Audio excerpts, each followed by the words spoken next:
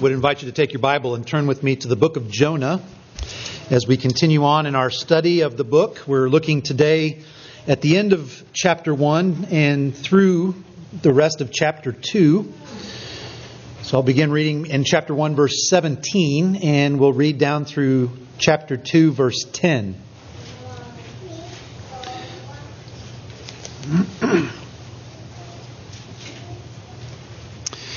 And the Lord appointed a great fish to swallow up Jonah. And Jonah was in the belly of the fish 3 days and 3 nights. Then Jonah prayed to the Lord his God from the belly of the fish, saying, I called out to the Lord out of my distress, and he answered me. Out of the belly of Sheol I cried, and you heard my voice. For you cast me into the deep, into the heart of the seas, and the flood surrounded me. All your waves and your billows passed over me.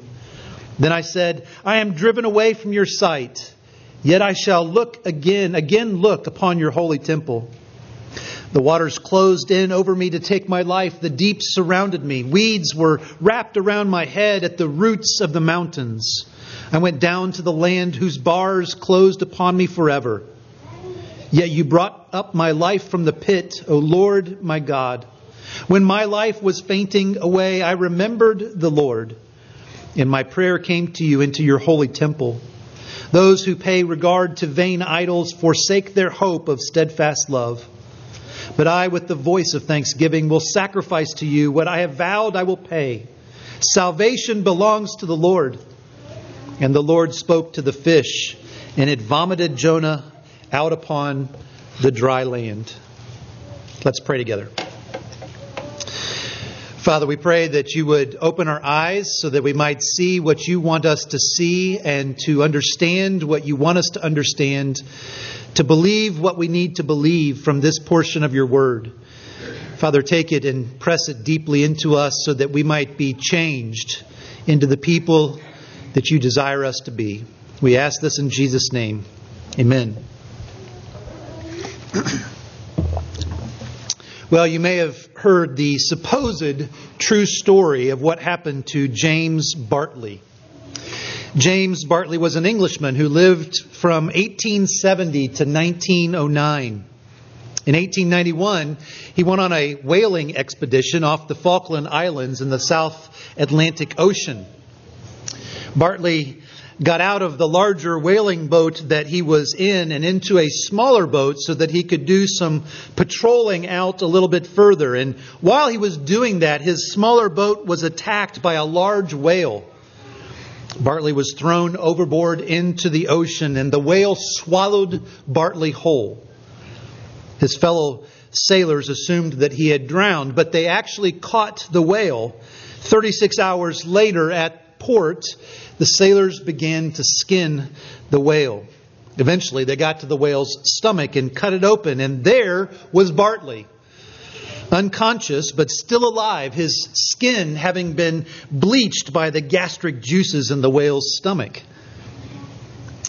Bartley died 18 years later, and on his tombstone in England it says, James Bartley, a modern-day Jonah. Now, although that story appeared in a number of papers at the time, in St. Louis and New York and even in Paris, it is almost certainly not a true story. There were several investigations into the details of that story, and those investigations showed lots of inconsistencies and inaccuracies, and even the wife of the captain of the whaling vessel said that it did not happen. But that story has been told over and over again since that time by Christians as a true story. Even one of the Reformed current commentators, trusted commentators that I was looking at this week, put forth this story as a true story. Christians want this story to be true because then maybe it would give some credibility to the story of Jonah. It would make the story of Jonah more plausible. Most liberal Bible scholars and commentators, and even some more conservative scholars, hold that the story of Jonah can't be a true story. It can't be a true story because of the part that we're reading about today. A whale swallowing a man. It just can't be true. But also, they believe it can't be a true story because of the prayer that we read about in chapter 2. Given all that's happened with Jonah up until this point, it just doesn't seem believable to some. But most of those who don't think that Jonah was a true story have a hard time believing in a God who is completely sovereign over every aspect of creation, including death. The God of the Bible surely would have no problem providing a big enough fish to swallow Jonah whole and then preserving him in the belly of the fish so that a lesson could be learned. The God of the Bible can certainly do that. But the focus here in this passage, the focus of the book of Jonah is not meant to be on the fish. The focus is on what God is doing, what God is accomplishing through His sovereign purposes. The focus is on God's relentless pursuit of showing grace and mercy to undeserving sinners. And as we read Jonah's prayer here in chapter 2, it seems like Jonah is starting to understand that. So, today, let's look at this portion of the story and Jonah's prayer, and let's see what we can learn about these three things. Now, if you're an outline person, you'll notice it's not in the bulletin this week. So here it is. I'm giving it to you right now. It's very simple.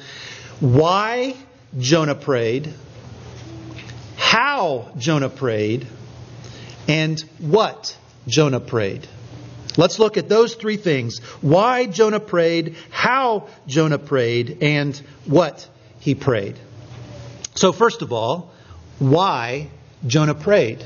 Now, if you've been with us through our study of the book so far, then you will remember that since the very third verse of the book, Jonah has been trying to flee the presence of the Lord. He's been trying to get away from the presence of the Lord. He's been running away from God's calling on him to go to Nineveh and to proclaim the good news of the Lord God Almighty. And the author of the book of Jonah has been describing this Jonah's attempt to get away from the presence of the Lord as Jonah going down, down, down. Remember, he went down to the city of Joppa. And when he got there, he paid a fare and he went down into a ship. And during the storm that the Lord hurled on the sea, Jonah was down in the inner part of the ship asleep. And then, of course, the sailors threw Jonah down into the sea. And now, as we come to this next portion of the word, we see Jonah going down again. Just look at the language that we read about here. At the end of verse 2, he says that he was in the belly of Sheol. That means the belly of the realm of the dead. He was down in the realm of the dead. The beginning of verse 3, he talks about being cast into the deep. The beginning of verse 5, he talks about the deep surrounding him.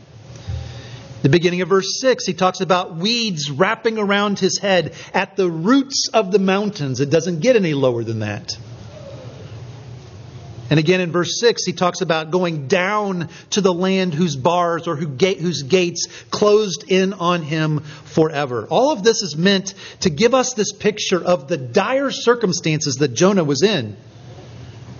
And Jonah was starting to understand that. Jonah was in distress. He was in one of the deepest and darkest moments and places of his life. That's why Jonah prayed. That's why Jonah cried out to the Lord. He was at the end of himself. He was at the end of his ability and his resolve. There was nothing that Jonah could do to help himself or to get out of the mess that he was in, and death was closing in around him. He knew that if he was going to survive, he needed help from outside of himself. So he prayed. I called out to the Lord out of my distress, he said. I want you to notice and remember that Jonah up until this point had been prayerless. When the Lord reached out to Jonah and told Jonah what his plan was for him to go to Nineveh, Jonah didn't pray at that moment. He didn't even wrestle with God at that moment. He got up and tried to get away from God. And as he was getting away from God and trying to get to Joppa to get on a ship, he didn't stop to pray that the Lord would enable him to have safe travel. And when they were on the sea and the sailors were praying to their false gods, Jonah wasn't praying. He was asleep in the inner part of the boat. And even when the sailors were about to throw him overboard into the storm, Jonah didn't pray. But now, Jonah was at the end of himself. He understood that his situation was dire, that his distress was significant. And so he called out to the Lord.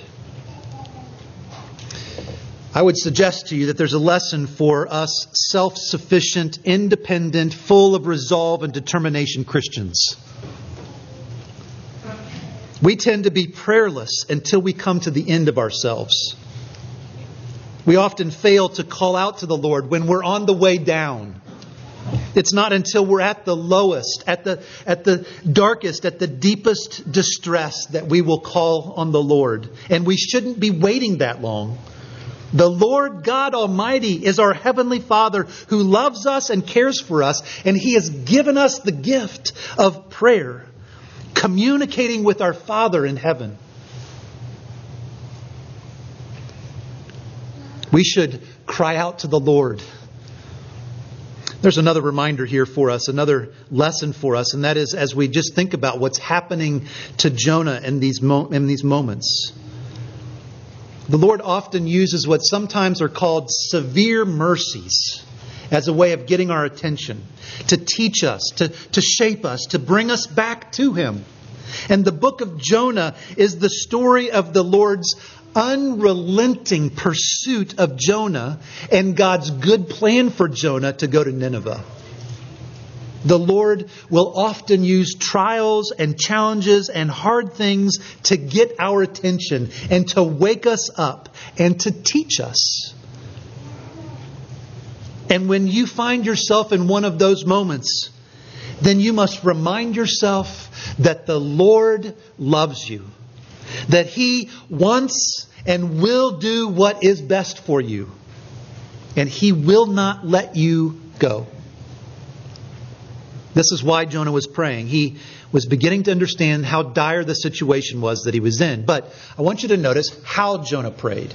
And there are several things here about how Jonah prayed. First of all, notice what the author tells us about how Jonah prayed. He went to the right place. Verse 1, Jonah prayed who? To who? To the Lord his God. Jonah prayed to the Lord his God. He prayed to Yahweh. In other words, Jonah went to the place that he needed to go. He prayed to the God that he was in covenant with, the one who was faithful to him no matter what. And you can see it again at the beginning of verse 2. And Jonah, in his own words, says, I called out to the Lord, to Yahweh.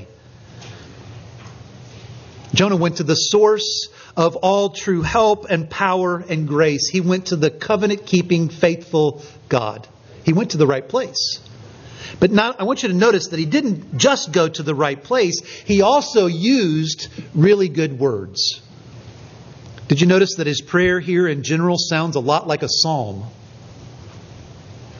Now, he wasn't quoting a particular psalm for the Psalter, but the themes of Jonah's prayer and even the wording of his prayer are found in a number of different psalms in God's Word.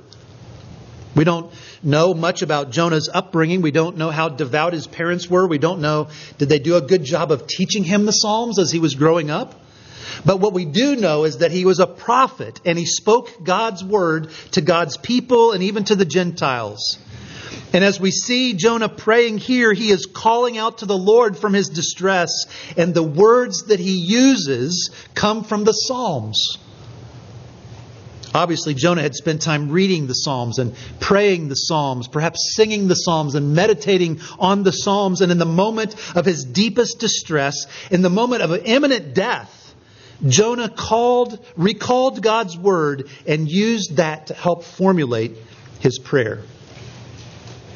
Brothers and sisters in Christ, this is a good lesson for us as well. Listen to the words of commentator Rick Phillips. Listen to how he encourages us to use the Psalms in our prayers. He says, Christians who make it their practice to stroll frequently through the garden of the Psalms, who make a practice of singing the Psalms and committing them to memory, will be well repaid in their hours of darkness, doubt, and despair, with words fitted just for their troubled situation, words designed to take their faltering faith by the hand and lead it once again to the Lord.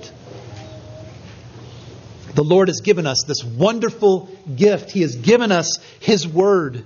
And He's given us the Psalms in particular, and it can be so useful to us in our moments of distress.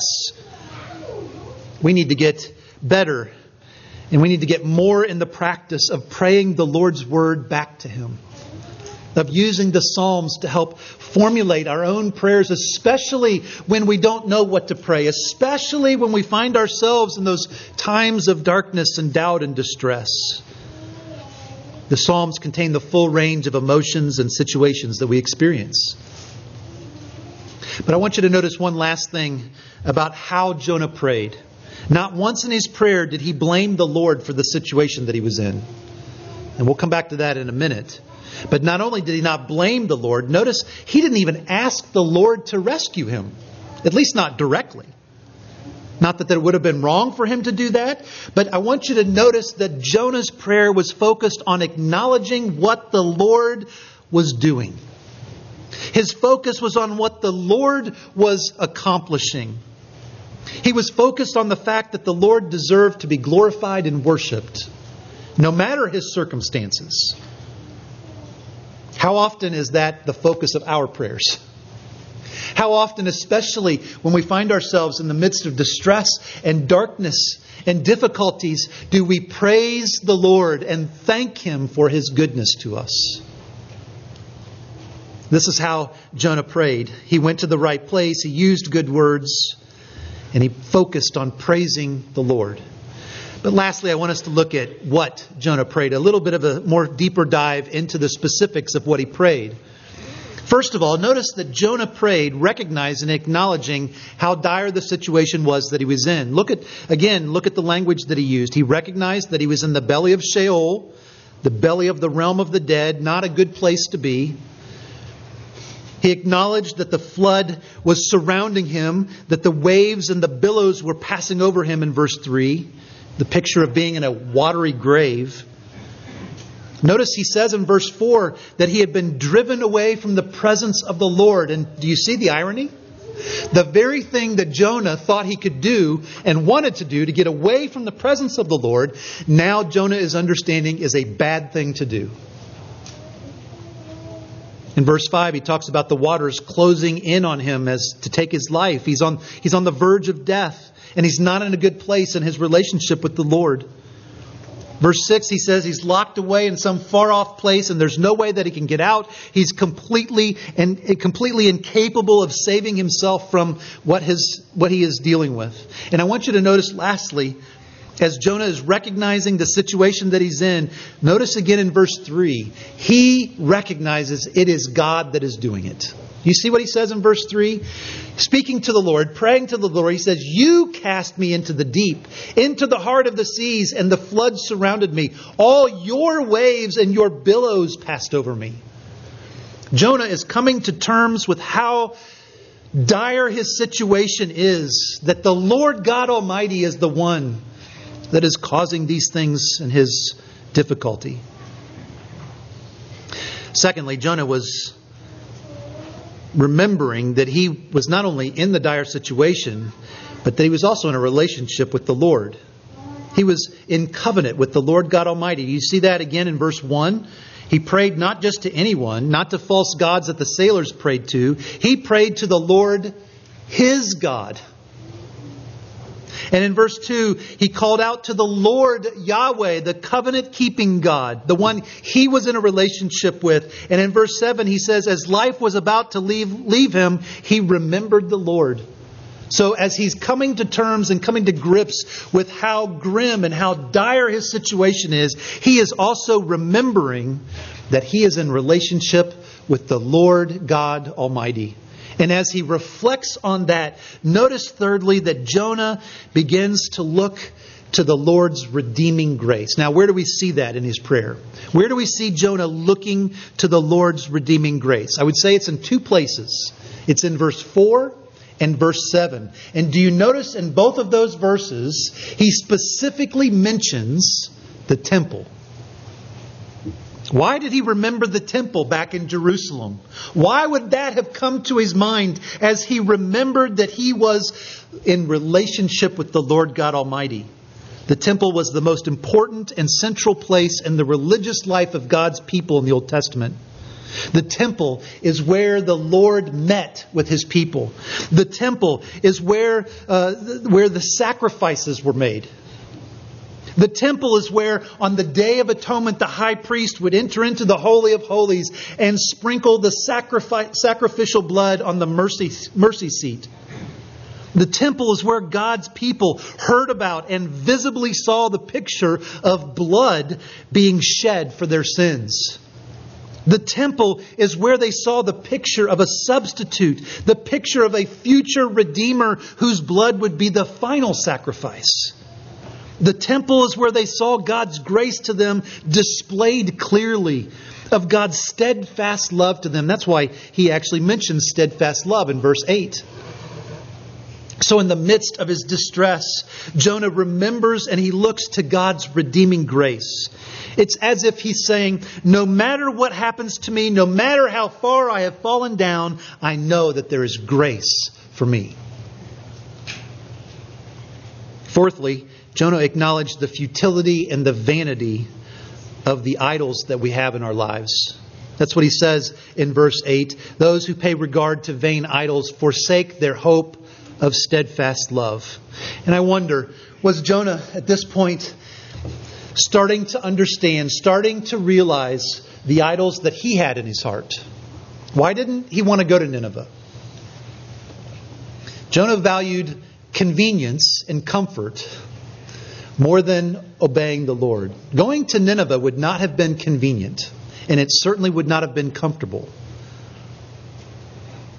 And Jonah also had an idol of being worried about what other people thought. He was worried about what the Ninevites would think about him, but also about what his own people would think about him. And perhaps Jonah is wrestling with his own idols at this point, recognizing that anything that we make more important than our relationship with the Lord is vain. And as we love it, we are forsaking the hope of the steadfast love of the Lord. Lastly, I want you to see what Jonah prayed at the very end of his prayer in verse 9. I, with the voice of thanksgiving, will sacrifice to you. What I have vowed I will pay. Salvation belongs to the Lord. And notice he's almost using the exact same prayer of thanksgiving that the sailors used after the Lord had rescued them.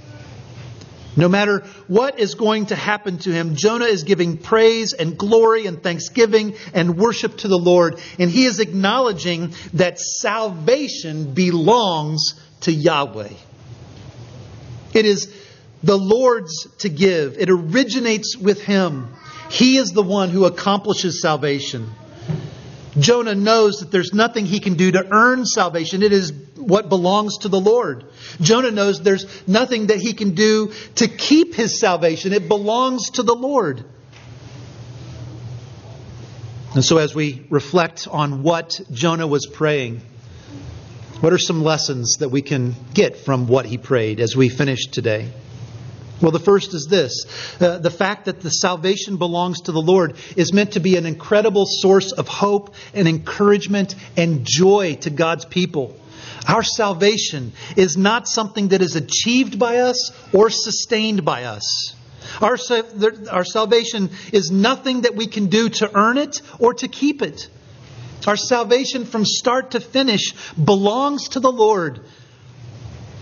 If getting God's grace or staying in God's grace was up to our efforts, we would be doomed. But Because salvation belongs to the Lord, because it's achieved by the Lord, and because it's preserved by the Lord, we know it's something that will last forever. And we know it's something by which God gets all the glory. A second lesson for us as we reflect on what Jonah prayed. It gives us an understanding of how we are to view those seasons when we go through what is sometimes referred to as the Lord's fatherly discipline of us. You know that language, fatherly discipline? It comes in ways from the book of Hebrews. And listen to what the author to the Hebrews wrote in chapter 12. He said, "Consider him who endured from sinners such hostility against himself, so that you may not grow weary or faint-hearted. In your struggle against sin, you have not yet resisted to the point of shedding your blood. And have you forgotten the exhortation that addresses you as sons or sons and daughters? My son, do not regard lightly the discipline of the Lord, nor be weary when reproved by him. For the Lord disciplines the one he loves and chastises every son whom he receives. It is for discipline that you have to endure. God is treating you as sons. For what son is there whom his father does not discipline? If you are left without discipline, in which all have participated, then you are illegitimate children and not sons. Besides this, we have had earthly fathers who disciplined us, and we respected them. Shall we not much more be subject to the Father of spirits and live? For they disciplined us for a short time as it seemed best to them. But He disciplines us for our good, that we may share His holiness. For the moment, all discipline seems painful rather than pleasant, but later it yields the peaceful fruit of righteousness to those who have been trained by it." Our Father, our Heavenly Father, disciplines us for our good. He disciplines us so that we can share His holiness. Discipline from the Lord can be painful, it can be unpleasant in the midst of it, but later it brings us the peaceful fruit of righteousness. The Lord's discipline in our lives proves that we are His children. It is God's grace to us. It shows that He loves and cares for us. It brings us back from our moments of going down and down and down. So brothers and sisters in Christ, when you find yourself in the midst of a season of being under the discipline of the Lord, remember that it comes from a place of love and a place of grace. And be reflective. What is the Lord doing? Why is He doing this? What is He teaching me? And what do I need to learn? And lastly, one last thing that we learn from what Jonah prayed, it is this. No matter how dark and distressed our situation might be, we must always do what Jonah did. Look to the temple. Or rather, for us now, we look to the one that the temple foreshadowed, the Lord Jesus Christ. We look to the cross. We look to His work, His life and His death and His resurrection, because that gives us proof of God's undeserved, unrelenting, and unending love for us. As we look to the cross, as we look to our Savior, it proves the promise that God has made to us that He will never let us go, that He will never forsake us, and that He will always do what is for our best. Let's pray together.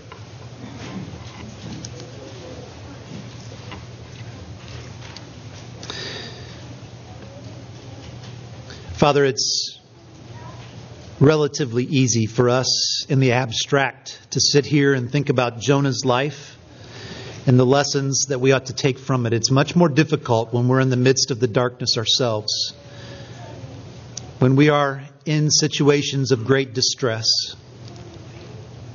And so, Father, I pray for each and every one of us that this would not just be theoretical, but through the work of your Spirit, you would press these things into our lives in very practical ways. That as we go through those seasons, as we go through those times and challenges and difficulties, that these principles and lessons that we can get from Jonah would be at our fingertips, that you would bring them to our minds, and that we would apply them into our situations so that we might glorify you through them. We pray this in Jesus' name. Amen.